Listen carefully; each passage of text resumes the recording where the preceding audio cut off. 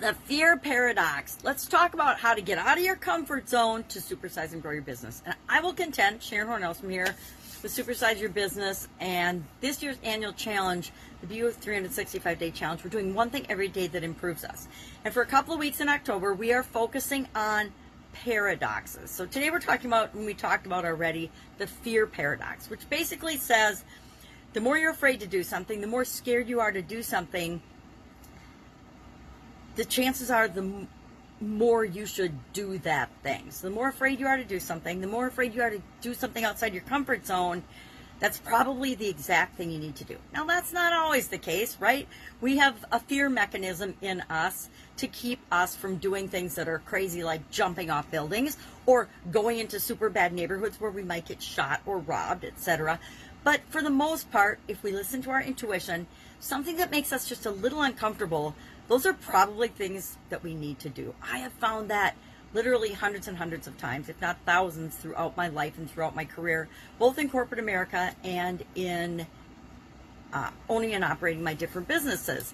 So it's kind of like I was talking about the rubber band. A rubber band is like our comfort zone. It starts out a certain size and shape, yet we can stretch it any direction we want, and the more we stretch it, the more we push the sides of it, the bigger and better and more expansive it gets. And rubber bands, just like us, we're designed to stretch and grow and expand and become more and better versions of ourselves.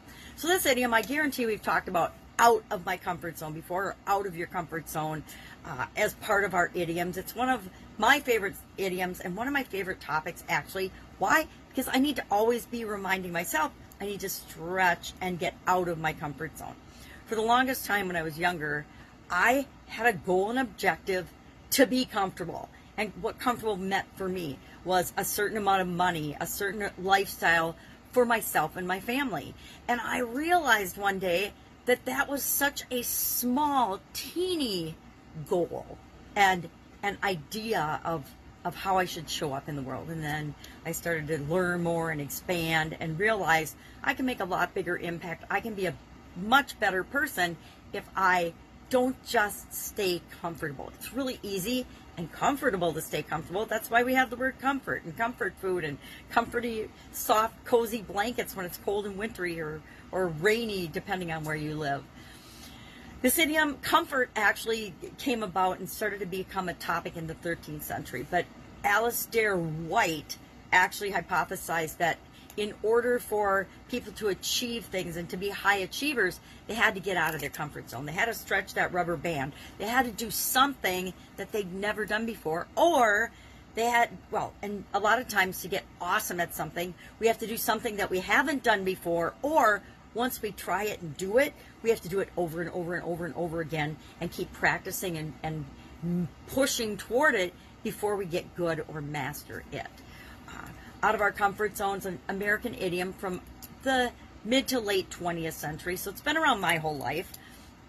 And it originally had to do with temperature. People would work, and probably from time and motion studies or something, people would perform in a certain way that was expected in a physical temperature. So if you were studying, for example, or if you were looking at or expecting people to behave in a certain way, depending on what the temperature was, people would behave in one way.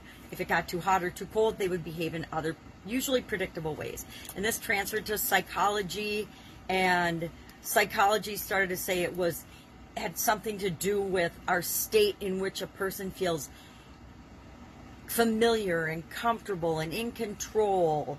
They have a steady level of performance when they're in your... We always have a steady level of performance in our comfort zone.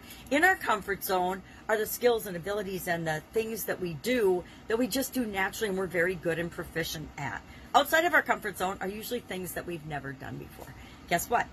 If you want to start a business, if you want to grow a business, if you want to supersize a business, there are probably things that you need to do every single day that stretch your comfort zone. Maybe it's picking up the phone and making that call to that person that you're afraid to talk to. Maybe it's doing speaking, public speaking. In corporate America, I figured out pretty early on that if I wanted to advance through the ranks, I needed to become proficient at giving presentations, giving speeches. I became a PowerPoint whiz. I could create PowerPoints in an hour for thousands of people. So there's certain skills that I knew I wasn't comfortable speaking in corporate environments, especially the higher up in the organization, the less comfortable I felt, but I knew I had to get good at that. So I practiced and practiced and practiced and got good at it. Same is true with other things. Like when I came online, I was scared to death, like so many other people, pretty much everybody, to hop on and do live videos. And now I do them every day. And why am I comfortable doing them? Because I do them every day. So, love to know, what is something that you've had to do that was outside your comfort zone as you're building and growing and supersizing your business? Share in the comments below as little or as big a thing as you are willing to share, because we can all learn from one another. That's it. Have an awesome day. I will, of course, be with you tomorrow. I don't know how. I'm going to find some way to stretch my comfort zone today, and I invite you to do the same. Have a great day. Bye. See you tomorrow.